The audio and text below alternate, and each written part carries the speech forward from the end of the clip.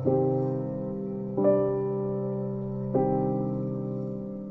You mind if I call you Jonathan, Junebug? Which one you want me to call? That's fine. Hey man, whatever hits your spirit. Cast beginning. All right. What's going on, guys? Welcome to the Relationship Stuff 101 podcast here on this Saturday morning, October 9th, 2021. I am joined by two gentlemen from the Black Men Vent To podcast. I have Jonathan and Leon Davis. Gentlemen, what's going on? Hey, man, everything's good, man. All right. How y'all doing? All right. Doing good. So, guys, make sure you do yourselves a favor and check these gentlemen out. They just started their podcast up. It's a new upcoming podcast where Black men can go share their thoughts, share their emotions, and share many different things to help elevate us as a Black people. So make sure you go check those guys out over there on Spotify, or wherever you can find your podcast. Also, guys, as you're doing that too, make sure you check out the Relationship Stuff 101 podcast. Let's try to get to at least 1,000 monthly listeners by the end of this year. Let's try to get to 100 monthly listeners by the end of this year. And let's try to get to at least 1,000 by the end of next year. So this podcast this morning is going to be called Grief in a Black Man. That's the name of the podcast this morning. And we're going to speak with Jonathan and Leon about grief and how they deal with grief this morning. So Leon, I'm going to start with you. Right. You lost your dad, and that's what we're speaking about this morning. Mm-hmm. What can you tell me about your dad? Hey man, my dad was he was a quiet person. He was a well-known figure in our community in which I grew up in. He was a hard worker. He always worked hard, man, to provide for the family. Like I said, and again, just not a lot of words, man, until he got into the church sector. He was a deacon and a trustee in his church, man, and held a lot of auxiliary leadership roles. And in the church sector, that was his niche. Everybody knew him in the church sector, man, because one thing about my father, he was like Prince. If he said he came to a program and it started at 8, and if he was at your church and it didn't start at 8, he was gonna get up and start it at 8. You know what I'm saying? He didn't play around with that, man. He was always on time. So I don't know where I got my procrastination from. It didn't come from him. Must came from my mama. But anyway, that brother, man, was always on time. Like I said, and back in them days, man, it's depending on what type of family you grew up in. Where he was not a lot of lovey-dovey stuff, but I knew he loved me because he went to work every day. He made sure I had everything I needed as far as the home was concerned: food, clothing, shelter, all of that. And most of all, I watched him love my mama, man. He loved on my mama, man. And he showed me how a man should love a woman. You know what I'm saying? So that's the type of dude he was, man. Is it safe to say that when it came to dealing with situations, he was 10 toes down, as we hear it said nowadays? Yes, sir, without a doubt, man. If the house had a need or had a concern, dude was gonna take care of that, man. He was gonna take care of that. He wasn't waiting on mama. He didn't take my advice. He was gonna take care of that, whatever it was. With having that 10 toes down attitude, and with having that you really stand forth in the attitude that a lot of people are not used to nowadays, what are some of your fondest childhood memories of your dad and spending time with him? Man, spending time with him, like I said, doing church functions, man, just being around the house, man. Hey, my mama was kind of like the jokester, man. So if my kids got in that jokester in them, that's where they got that from, my mama, man. So my mom would be doing a little funny stuff, man, and hear that dude laugh, man, like he in Santa Claus laugh. You know what I'm saying? That dude, and he was kind of a physically big dude in that time. Like 6'2", maybe 240, 250. That was big back then. But now that's like an average dude in these days. You know what I'm saying? Right. So back then, like huge, man. So you know what I'm saying? I wasn't afraid of him, but I knew if I got out of pocket, man, I knew what time it was. You know what I'm saying? So. But like I said, it was just like, I remember him being like laughing, man, and being with my mama, just doing family stuff. But most of all, I'm gonna tell you the one thing I really remember, man, that really is one of the greatest memories I ever had, and this is strange to me, but I don't know how many people get a chance to encounter this. But I remember one time we was going to the church for something. I think maybe to cut the grass or something. Like I say, his life was church, you know what I'm saying? But he loved us, but his life was part of the church. But I remember, man, just being in the truck with that dude, man, and just riding with him and just watching him drive and just watching him be a man. We never even exchanged no words, man. Just watching him, just be daddy, man. That was one of the most fondest things that I remember. And I'm like, that seems kind of strange, but that was one of my fondest memories, man. It's just watching that guy drive the truck, making sure I was all right and taking care of his business, man. And I'm like, that was cool, though. You know what I'm saying? Right. I understood exactly what you're saying. And being in that peace, riding down the highway, riding down the street, wherever you guys was heading, being in that peace of mind, that's probably where he found his calm. And that's probably where he found patience and his desire to do what he did next. So with that being, what's one of the most powerful things that he left you with? Like he said to you in one of those moments, or, in one of the times that y'all sat around each other and y'all shared time together. What's one of the most powerful things that he put on you that you carry today? Man, like I said, he was not a real vocal dude, man. But one of the things that I just remember, man, is just watching him again, just be a man. You know what I'm saying? Again, he never really said too much as far as like giving me advice. Never like, I'll give an example. Like if I got in trouble or something, of course he gonna speak to that. You know what I'm saying? Or if I'm in church, he's gonna speak to the type of etiquette that it took to be in a church. He's gonna speak to that. But as far as a lot of like life, like we do it, like in this age, people drop dimes all the time. As far as phrases or whatever. He didn't drop a lot of phrases, man. But what I remember again is I watched that man always be at home with his wife and his kids, and always made sure that we had what we needed. And when he was committed to something, he was all in. I'm talking about if he put his name on the line and he said that he was on the team, he was on the team, man. He didn't play with that. So if nothing else, he didn't give me a lot of vocal stuff, a lot of punchlines or whatever. But what he gave me were the examples of how to be a man, how to take care of your home, man, and how to be dedicated and committed to whatever you put your name on. Right, because with me and my grandfather, as we mentioned in the conversation, me and my grandfather was something like that. He wasn't really vocal.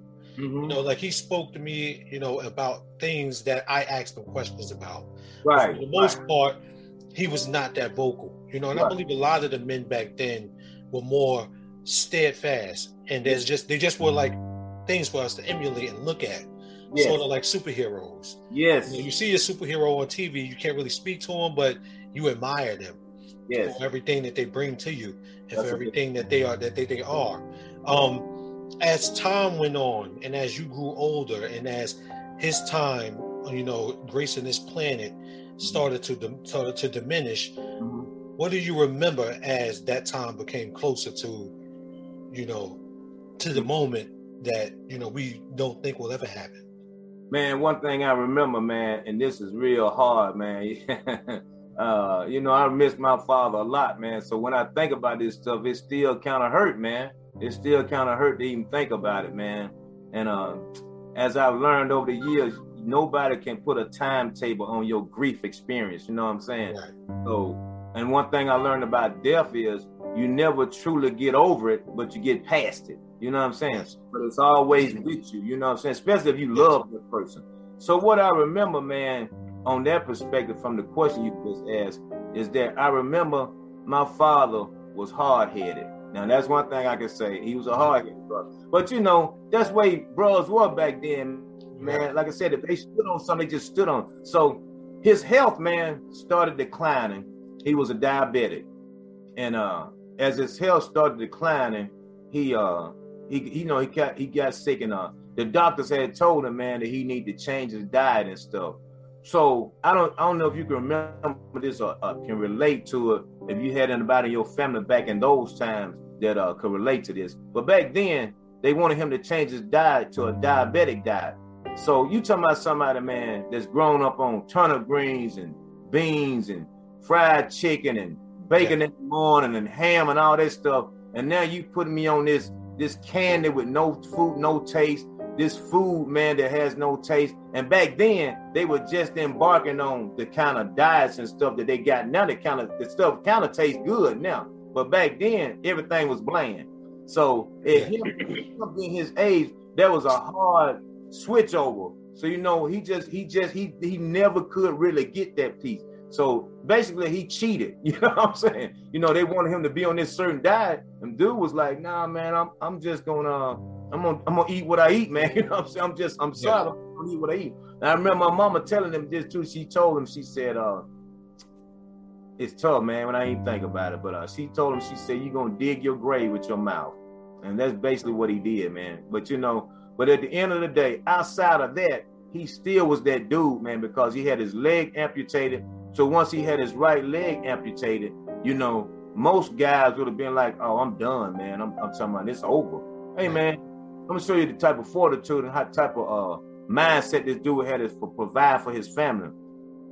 He couldn't work his regular job no more because he was a construction worker. He built houses and stuff. And that's another story I had to tell you about the house he built that's still standing right now. Built it way back in the early 50s. And the house still standing strong right now. That's another story. But what happened was he got laid off his job because he couldn't work no more. Hey, man, that dude got that leg, man. He got a, amputee leg, got the leg, prosthetic leg, whatever. And from that point, that guy learned how to drive. Like he drove trucks, so he started driving cars.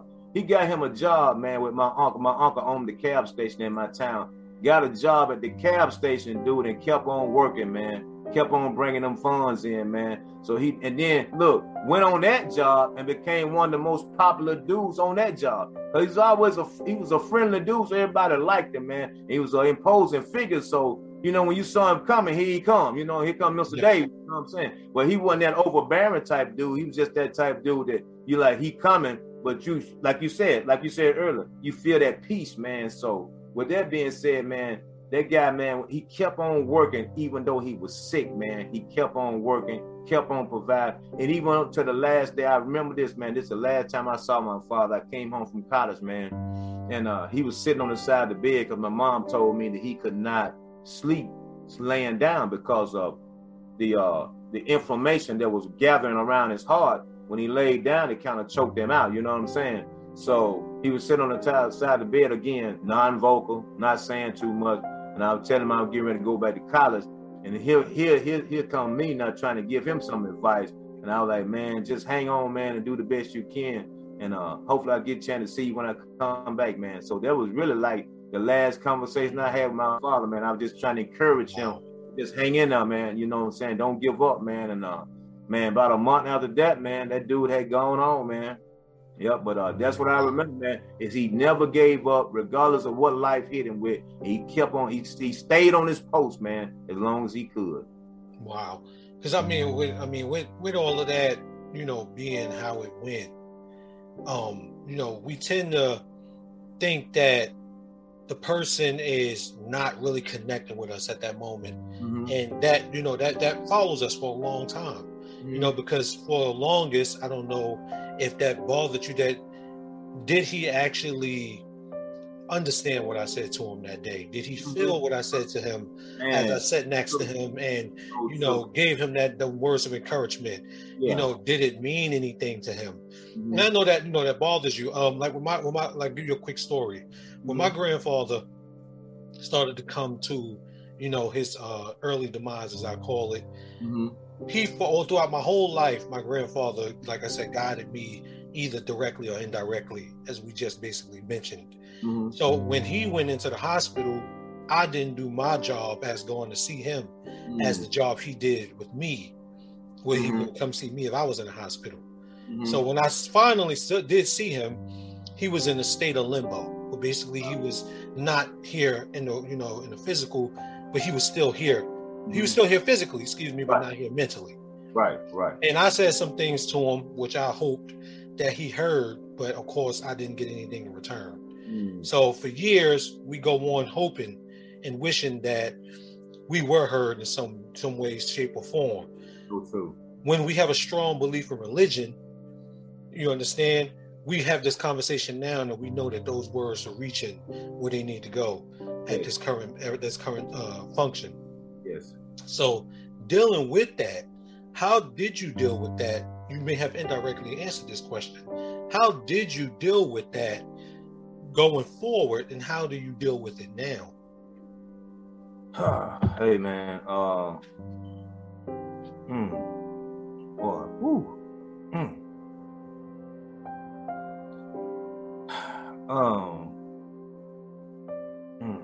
it still hurt, man. Yeah, that hurt.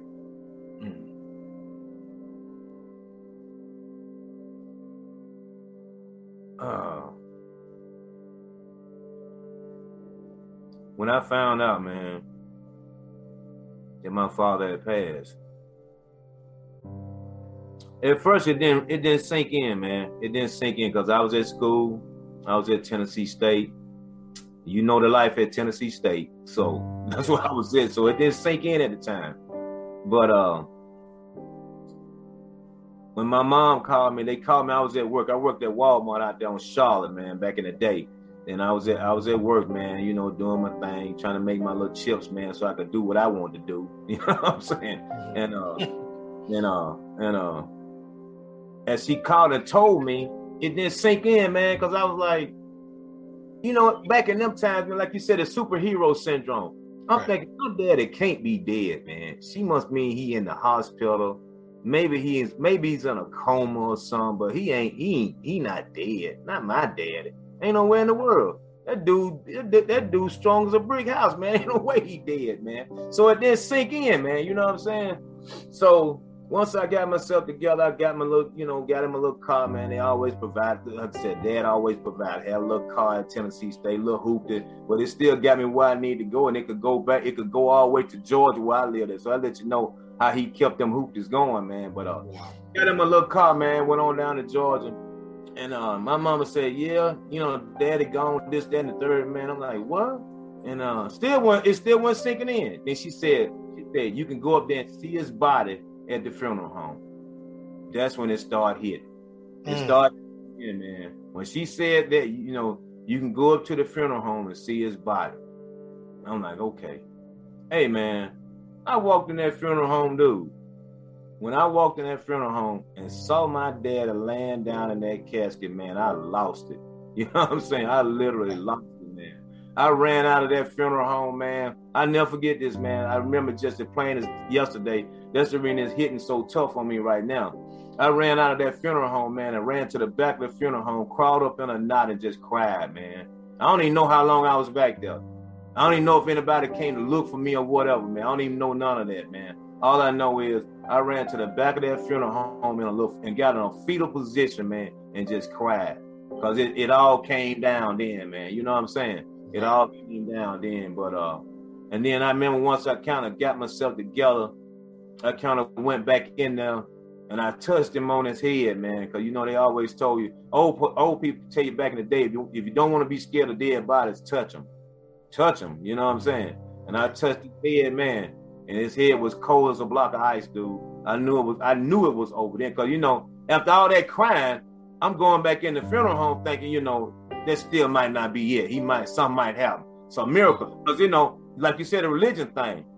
God was resurrected. Jesus got up on the third day, all that. I'm like, man, he might get up. It might be a miracle. Something might happen, you know what I'm saying? So I go back in there, you know, getting up, man. Touched him on the forehead, cold as ice. So from that point, Shy, and I think me and you talked about it, man, that's when, man, I'm just going to be honest with you, man. When I got back, you know, after me and my mom went through everything, got everything together, went through the funeral process, all that, watching my mama be broke down, man, losing her spouse of so many years, man. Dude, it hit me in a way where I was mad at the world, man. I was mad at the world, dude. I wasn't depressed. I was mad, man. And I'm going to be honest with you. I was mad at God, man. I was mad at God. My thing was, why would you take this man, one of your most faithful servants in your church, why would you take this man and leave all these other local jokers down here? All these jokers ain't doing nothing. They on the streets ain't doing nothing. They ain't doing nothing for their life. They ain't doing nothing with their family. Why would you take this dude and not take my dad. I was hot, man. I was hot at God. You know what I'm saying? Right. So my reaction was when I got back to Nashville, man, grades started failing. Didn't get really kicked out of school, but got to the point where I was just taking one class a semester. You know what I'm saying? Just to say that I was on the Tennessee State roster or whatever. But dude, I started wilding out, man. I was doing any and everything that I could to numb the pain. You know what I'm saying? Drinking, smoking, sexing, fighting, all that stuff, man. Trying to numb the pain. You know what I'm saying? And thank God for my uncle, man. I wish my uncle listened to podcasts, man. I always get that dude a shout out, man. But I thank God for that brother, man. Every time I went home, though, during this phase lasts for about 5 years for me. This phase lasts for about 5 years. That's why I was for about 5 years. Just didn't care, man. Didn't care if I got shot, man. None of that stuff didn't even matter, man. You know what I'm saying? Not even, and now that I look back on that, man, that was me being selfish. Because I wasn't thinking about I still had a mother. I wasn't thinking about that. What if something would have happened to me? She had to bury her son too. I wasn't thinking about that, man. Thinking about me. Thinking about my hurt. You know what I'm saying? But I always had an uncle, man, that every time I went home, man, that some kind of way I'd run across that brother. I would see that brother, and he would say, "What you doing up there in Tennessee?" And I'd tell him what I was doing. He was like, "Man, you can do that anywhere. What you doing about school?" You know what I'm saying? And every time I saw that dude, that's how he would always come at me. Matter of fact, when I used to go home, I'd try to dodge him. Try not to see him. You know what I'm saying? But my mama would be like, "Go there and see your uncle." You know what I'm saying? Go there and holler at your uncle. I had another uncle, he passed. His name was Uncle James. And Uncle James was in my corner too, man. And she'd be like, "I always go there and holler at your uncle." So I'm going over there to holler at Uncle James. I'm not trying to see Uncle Melvin. I'm trying to hide from this dude. But he was that dude that was always in my ear. "What you gonna do? What you gonna do?" It finally clicked, Shy. It finally clicked what I just told you.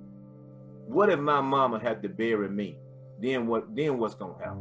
So when I thought about it from that perspective, something just clicked, man. I had to thank God for not taking me out. I thank God for allowing me to persevere through that foolish stage, through that selfish stage. And he finally clicked in my spirit. Dude, you gotta do what they sent you up here to do. If you want to honor your father's legacy, do what he sent you up here to do. Complete the task. That's when I went on, man, to finish school then, man. But it was rough, man. That was a 5-year period that I haven't forgotten. I don't know if I even told my son this, man, but if I haven't told him, man, now he know. You know what I'm saying? But that stuff hurt, man. It hurt, man. So that's the reason we trying to give back on our podcast, man, because of what I went through, man. You know what I'm saying? And just trying to give guys a different perspective. Definitely, I appreciate what you do, Shot. And I'm gonna say this too, man, while I'm flowing. I appreciate you, man, for pushing me and pushing my son, man, to go ahead and do the podcast thing. Praise God.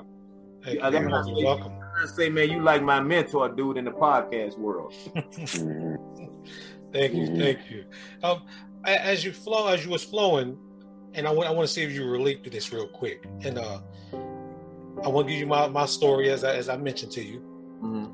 When I first learned about my grandfather passing, you know, like you said, what? No, Iron Man can't die. Like, Iron Man doesn't die. No way. Yeah. Superman don't get killed.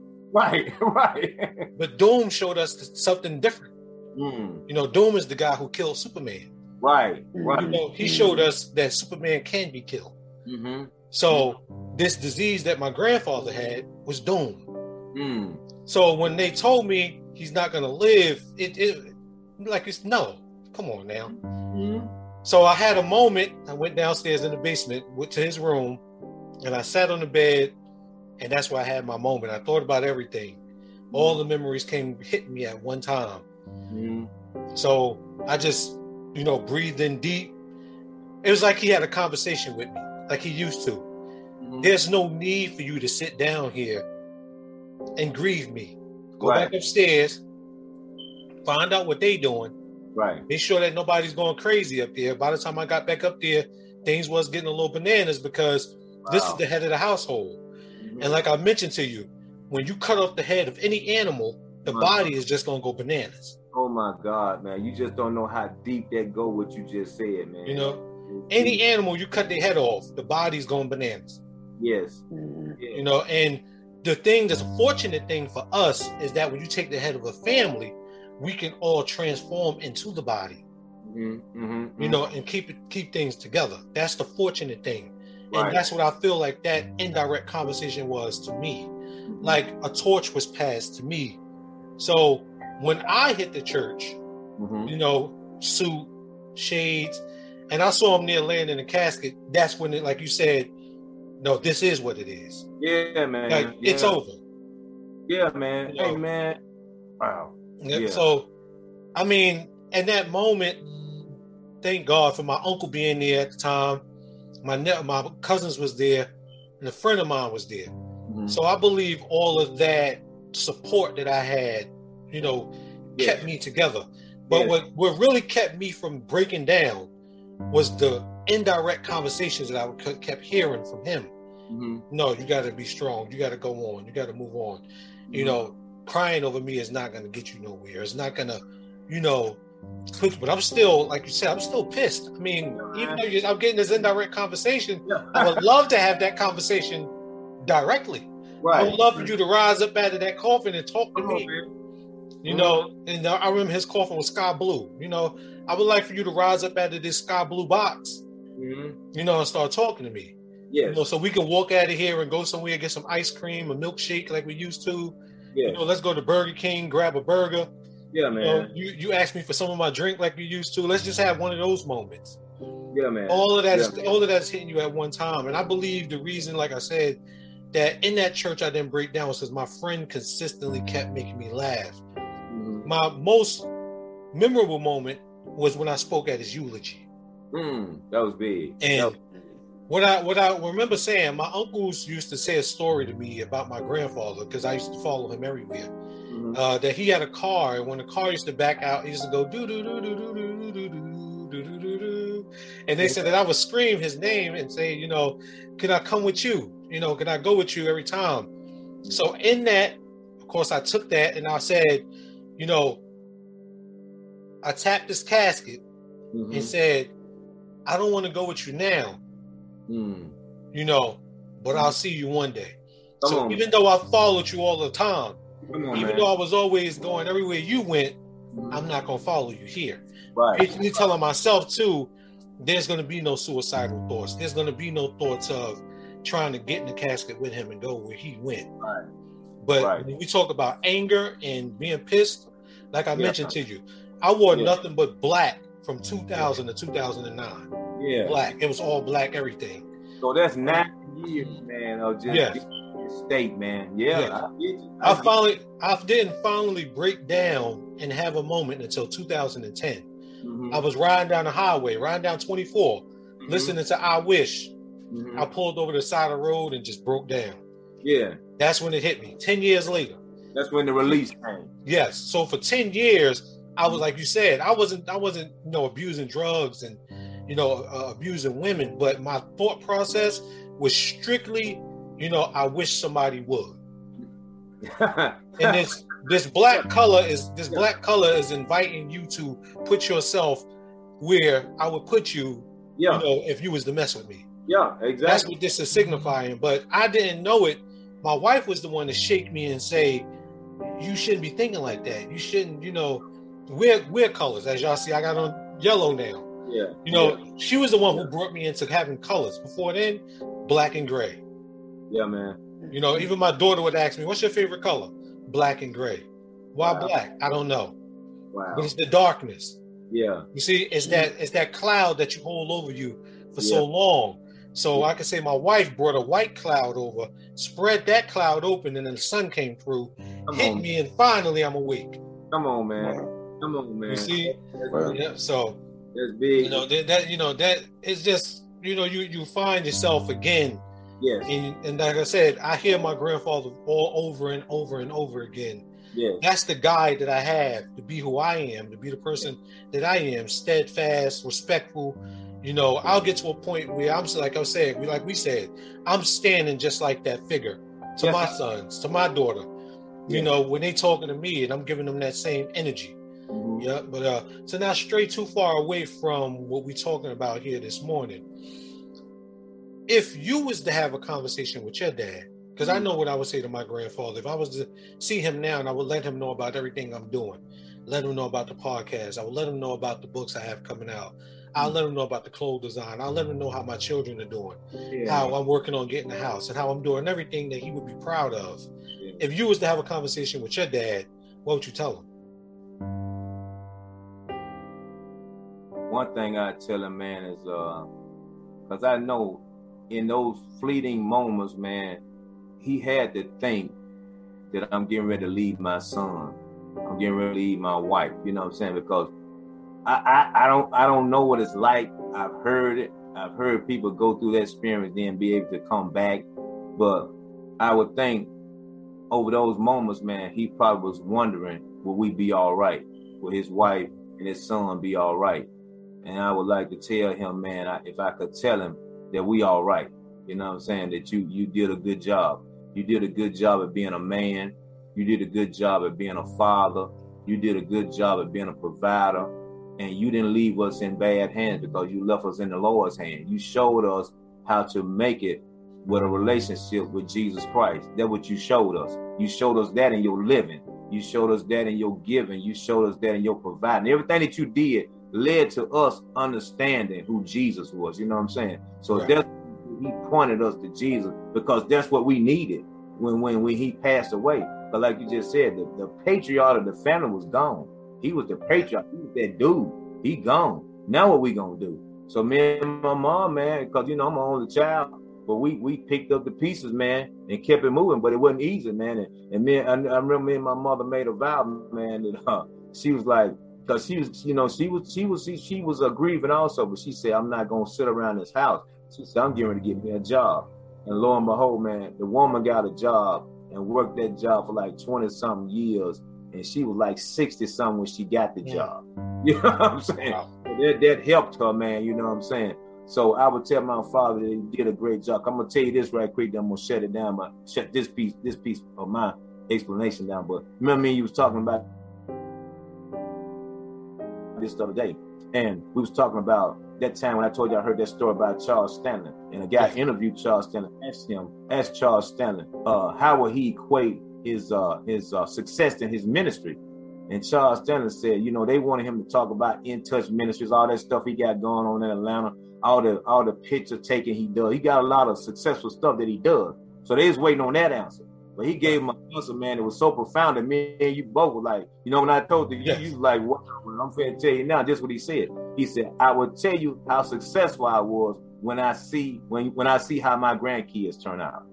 That's how I knew how successful I was. So I would tell my daddy that your grandkids are doing fine. That's how I know that you did a good job. You did. Yes, and as we talk about his grandchildren, that merges us perfectly into Jonathan's questions. Jonathan, as I address you in the first meeting, as us meeting each other for the first time, and you know, sorry we had to meet in such a way in which you had to share moments that feel real personal to you. What were your first thoughts from your dad when he first told you about your granddad? What was the first conversation you remember him having with you about your granddad? To be honest with you, it was a split. It was almost a mirrored conversation of what you guys just had.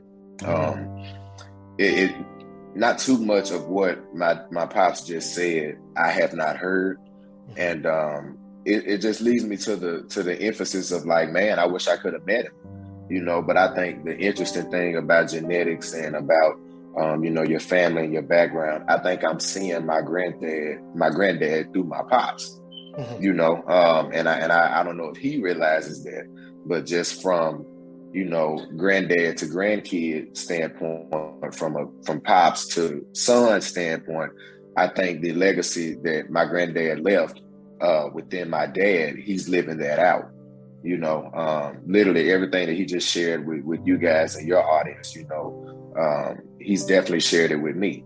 And I think that just ties into, I think it just ties into the emotion, you know, that he's still kind of dealing with the grief, even, you know, 20, 30 years later, you know what I'm saying? And I think just as Black men, as he said, you know, you get through grieving, but you don't necessarily get past it.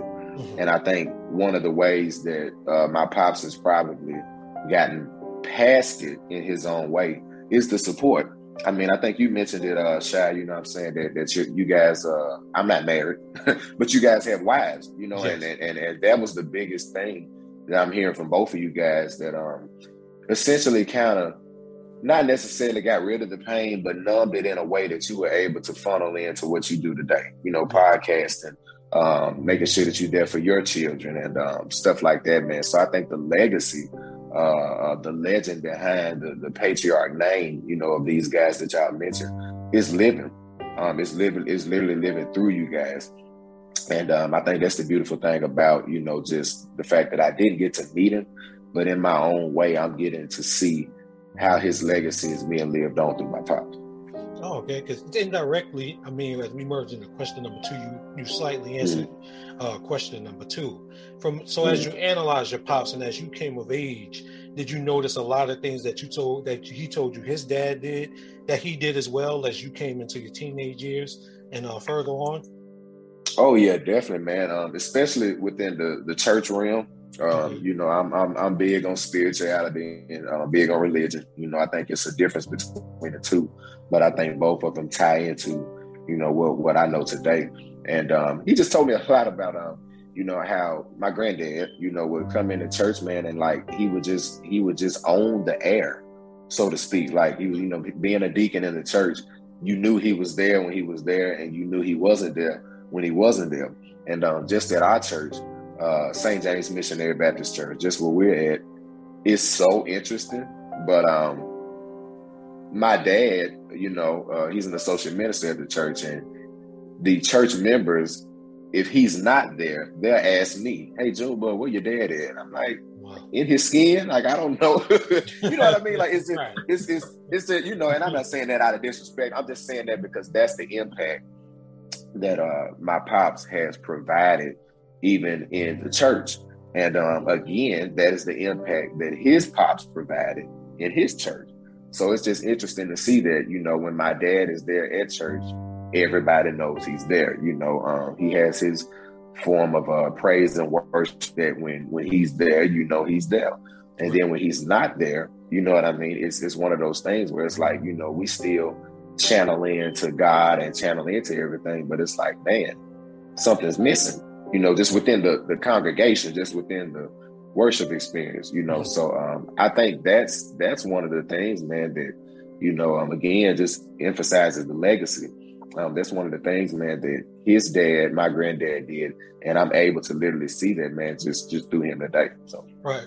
And then we talk about that force that his dad and your granddad had. And we talk about that presence. And when you think about that, you can just see if you were able to experience that. So if you were able to experience that and you had both forces, how do you think your life would be different today if you were to get to meet your granddad and you had him around as you came up? Man, wow.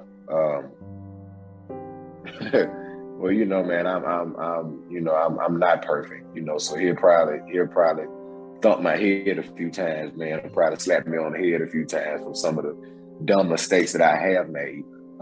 Again, mistakes that I've made that have probably followed in the path of mistakes that my dad has made, you know, and that kind of wherewithal.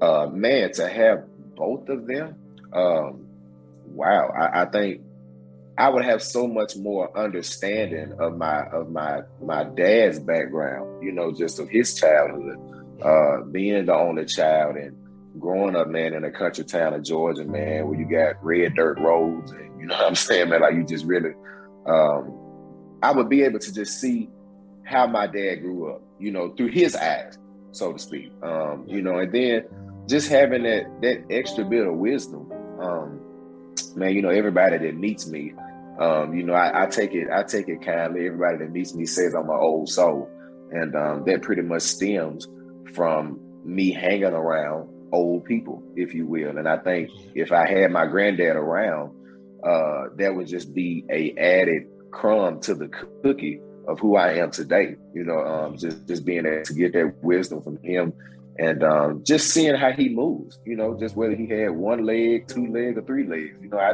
wanted to be able to just see who he was and just kind of meet him again and just understand life from his perspective. The man built a house. During my teenage years, I didn't know how to change a tire. So it's little stuff, man, you know what I mean, that you know, that kind of would resonate with me a little bit more if his presence was here. Physically, but nonetheless, man, his presence is through my pops. You know, I don't know if he sees that or internalizes that, man, to what it is today. But I'm grateful for, you know, necessarily having him, you know, as long as I've had him and building that relationship through our podcast and just what we've did up to this point, man. I think we, as Black men, not only do we not deal with grief, but we take a lot of things for granted. Yes. You know, we take a lot of things for granted, man. And I know those moments, you know, that lasting moment that my dad had with his dad, you know, sitting on the bed, you know, that moment might have been taken for granted. He's like, man, yeah, I hope to see you next month, you know, and that might not have been a taken for granted statement, you know, but just in its own way, you know, it was like, man, you know, maybe I should have stayed 10 minutes longer. You know, maybe if he would have known what he known, maybe I should have stayed 20 minutes longer. Maybe I should have, I'd have went back to TSU tomorrow. You know, just those type of things, man. And just hearing him now, right. And hearing just, you know, everything that he said up to this point within our own relationship. I'm trying to do that now. The pandemic, man, if it hasn't taught your audience and our audience on our podcast one thing, it's taught us, man, that life is short. Yes. Life is short, man. So definitely. I mean, and speaking with all of that, and we talk about the pandemic has also stopped us from doing a lot of what we wanted to do, stopped us from accomplishing a lot of the goals that we wanted to accomplish. But in between the pandemic, you guys have created a podcast, and you probably have many other things that you were able to do even with this pandemic going on. And you were able to accomplish, and as you say, as you and your dad's relationship even grows stronger through the podcast. So with that said, what else do you wish your granddad was here to see as you develop as a person? What do you wish he was here to see? That may couple the last question I asked. What do you wish he was here to see? Yeah, man. Godly, you know, I'm you know, our pastor says, you know, as a church, we're a small piece of leather, but we well put together, you know, and I feel like that's my life story, man. Like, I'm not perfect, Shy. Like, man, dude, I have done a lot, you know, good, bad, and indifferent, you know, and I think, man, that my granddad would just be proud of the resiliency. You know, my pops talked about the determination and the perseverance, man. That's in the Davis blood, man. You know what I'm saying? Like, that's in our blood, man, to just keep pushing, man. Like, you know, stop is not an option. And I think he would just be proud of man, you know, I'm a 2-time graduate. And as a Black man, I hold that high, you know, above anything, man, that I do in life. I'm a 2-time graduate. I did my first stint at Nashville State. I got my associate's degree in exercise science. And I went to Cumberland University, which is in Lebanon, Tennessee, a PWI, a predominantly white institution. So to have a Black man to walk in there, man, and come out with a degree, you know, that's big for me, man. I don't talk about it as much, you know, but I really do hold that near and dear to my heart, man. And I think my granddad would be proud of that. You know, if I'm not mistaken, my granddad did not have education as far as what I had. You know what I mean? So to be able, man, to share that with him, you know, I know that would probably put a smile on his face. How I got into college, man, it's such a big testimony, man. I don't want to take too much of the segment time, but to make a long story short, I'm a bowler. A lot of people don't bowl. You know, that's one of those things that's looked at as a hobby, you know, and not necessarily a sport. But to make it a long story short, man, dude, I through networking, through praying, through manifesting, through practice, been doing it, man, since I was 7 years old, man, and probably 6 or 7 years old, and I'm 25 now. So we're talking, man, almost 20 years old, man. I got an $8,000 scholarship, dude, like to bowl at Cumberland University, man. And you get scholarships nowadays for being left-handed, you know. So like, it's plenty of ways to get money, to advance yourself in college, man. And I got an $8,000 scholarship, man, to roll a ball down the lane. So just to tell him that when he probably never picked up a bowling ball in his life, to my knowledge, I think he'd be proud of that, that I was able to defy the odds and live up to the Davis name of just being determined, man, to get a degree. In the words of Malcolm X, by any means necessary. Like just doing that, man, and just persevering and being determined to get it. So I think he'd be proud of that, man. Man, I could, if I could throw probably one more thing in there, man, he'd probably be proud of the fact, man, that I'm still trying. And what I mean by that is his wife, my grandmother, her phrase that she stuck to, man, almost like white sticking on rice, man. She said that you can make it if you try. I have that quote on a hat. I have that quote in my room. I have that quote in my heart. You know what I mean? And that's just a relationship that my dad's mom and dad, which would be my granddad and my grandmama, that's the relationship and the type of impact that they had. You can make it if you try. My granddad, from what I'm hearing, he made it with one leg, for a while, you know what I'm saying? And in our generation, he thugged it out, for with one leg, you know what I mean? And that's major to me. I got two legs. I shouldn't have a problem.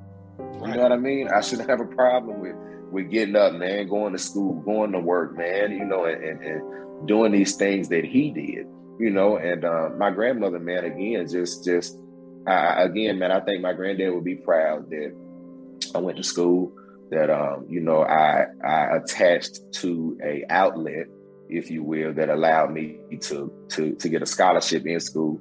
And again, man, just to wrap it up, man, I think he would be appreciative that I listened to his wife, my grandmother, and her, her phrasing of you can make it if you try. And it's just something, man, that's been in my heart, man, just as I moved on through life. So yes. And as we honorably hear your mentions, and I salute you and everything, that you're doing and everything that you've done to reach the point that you've come to, to be the man that you're building yourself up to be. That takes us off of your dad's last, remarks that he made, is that we know your granddad did a great job by everything you just said. Yes, sir. Seeing his grandson become the man that he wanted to become, and know that he did a lot of wrong, but to become the greatest force that he can be. Now, with that said, I don't know if you have children, if you have the plans on having children, but when you do have children, how did you plan on passing on the legacy of your granddad, your dad, and yourself on to your kids? Yeah, man. I again, to you guys, man, your podcast audience, I'm not married and I don't have kids, man. 25 years of age, just still trying to figure this thing called life out, man. And man, I always, man, I had, if you will, and I don't know if my dad's mentioned it, man, or if it's been mentioned, I have a little brother, Joshua Davis, man, and he's 20 years of age. And to tie that into your question, man, that kind of gave me the superficial image of maybe what it would look like for me to be a parent. Not to say that I'm the parent to my little brother, but I can express that same guidance as a parent would to a young, to a child. I can express that same experience level, that a parent would to their child. And just to tie that into your question, man, I'm patient, man. Patience pays. So I'm not trying to have no kids no time soon. But when I do, you know what I mean? I surely want to carry the legacy, man, of granddad, pops, and everything that I've learned into my son, into my daughter, man, and just be able to share with them that the Davis family, man, we can make it if we try. I think that's our pinnacle statement. That again, my grandmother implemented. That's our pinnacle statement, man. And that's one thing that I would put into my kids, man, that in elementary school, when addition and subtraction is not making sense, or in middle school, when social studies and stuff is not making sense, in high school, when you get to calculus and trigonometry, and then in college, when you get into classes like psychosocial aspects of movement, all these different levels of classes that I've had to go through. Right. Son, you got to go through that. You know, Yes. baby girl, you got to go through that. But nonetheless, you can make it if you try it. You're going to have nights where you're going to cry at night, you know, of like, man, this study guide ain't making sense. This homework ain't making sense. I done cried plenty of nights, but I still got to write that paper.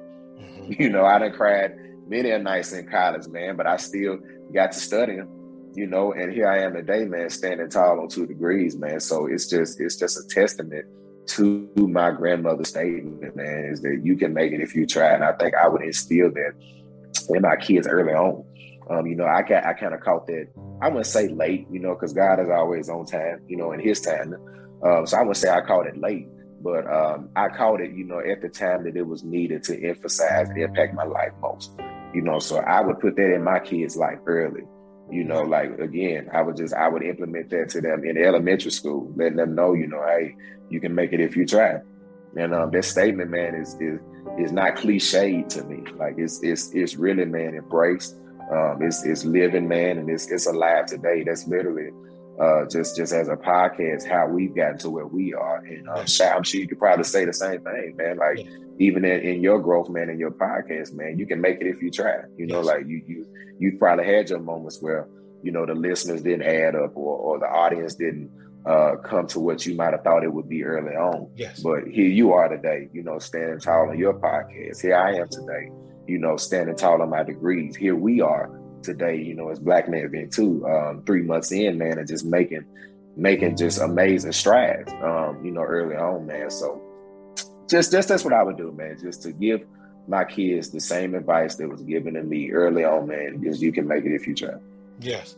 And I mean, I know we all collectively can agree.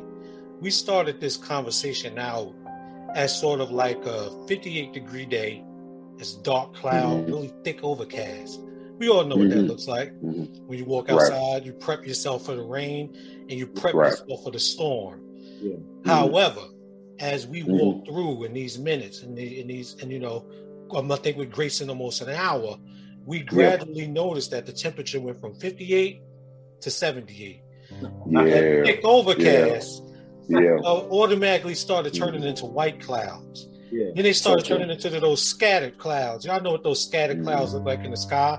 All of a sudden, there's no clouds at all. The sky is bright. The sun is shining. We got T-shirts on now. You know, we were sweating. They want to go take a dip. And, you know, in the water. We feel alive. We feel great. We feel encouraged. We feel strong. And I know you two can agree that even though we started in a dark place, now we end up in a strong light to carry us forward. So true. Yes, sir. Yeah.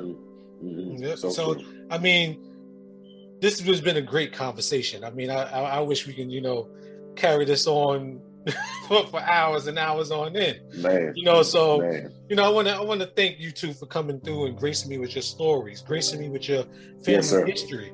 Hopefully someone captures this and it inspires. I know it's going to inspire someone somewhere, you know, who may have not met their grandfather in Jonathan's case, who may have lost their dad yesterday.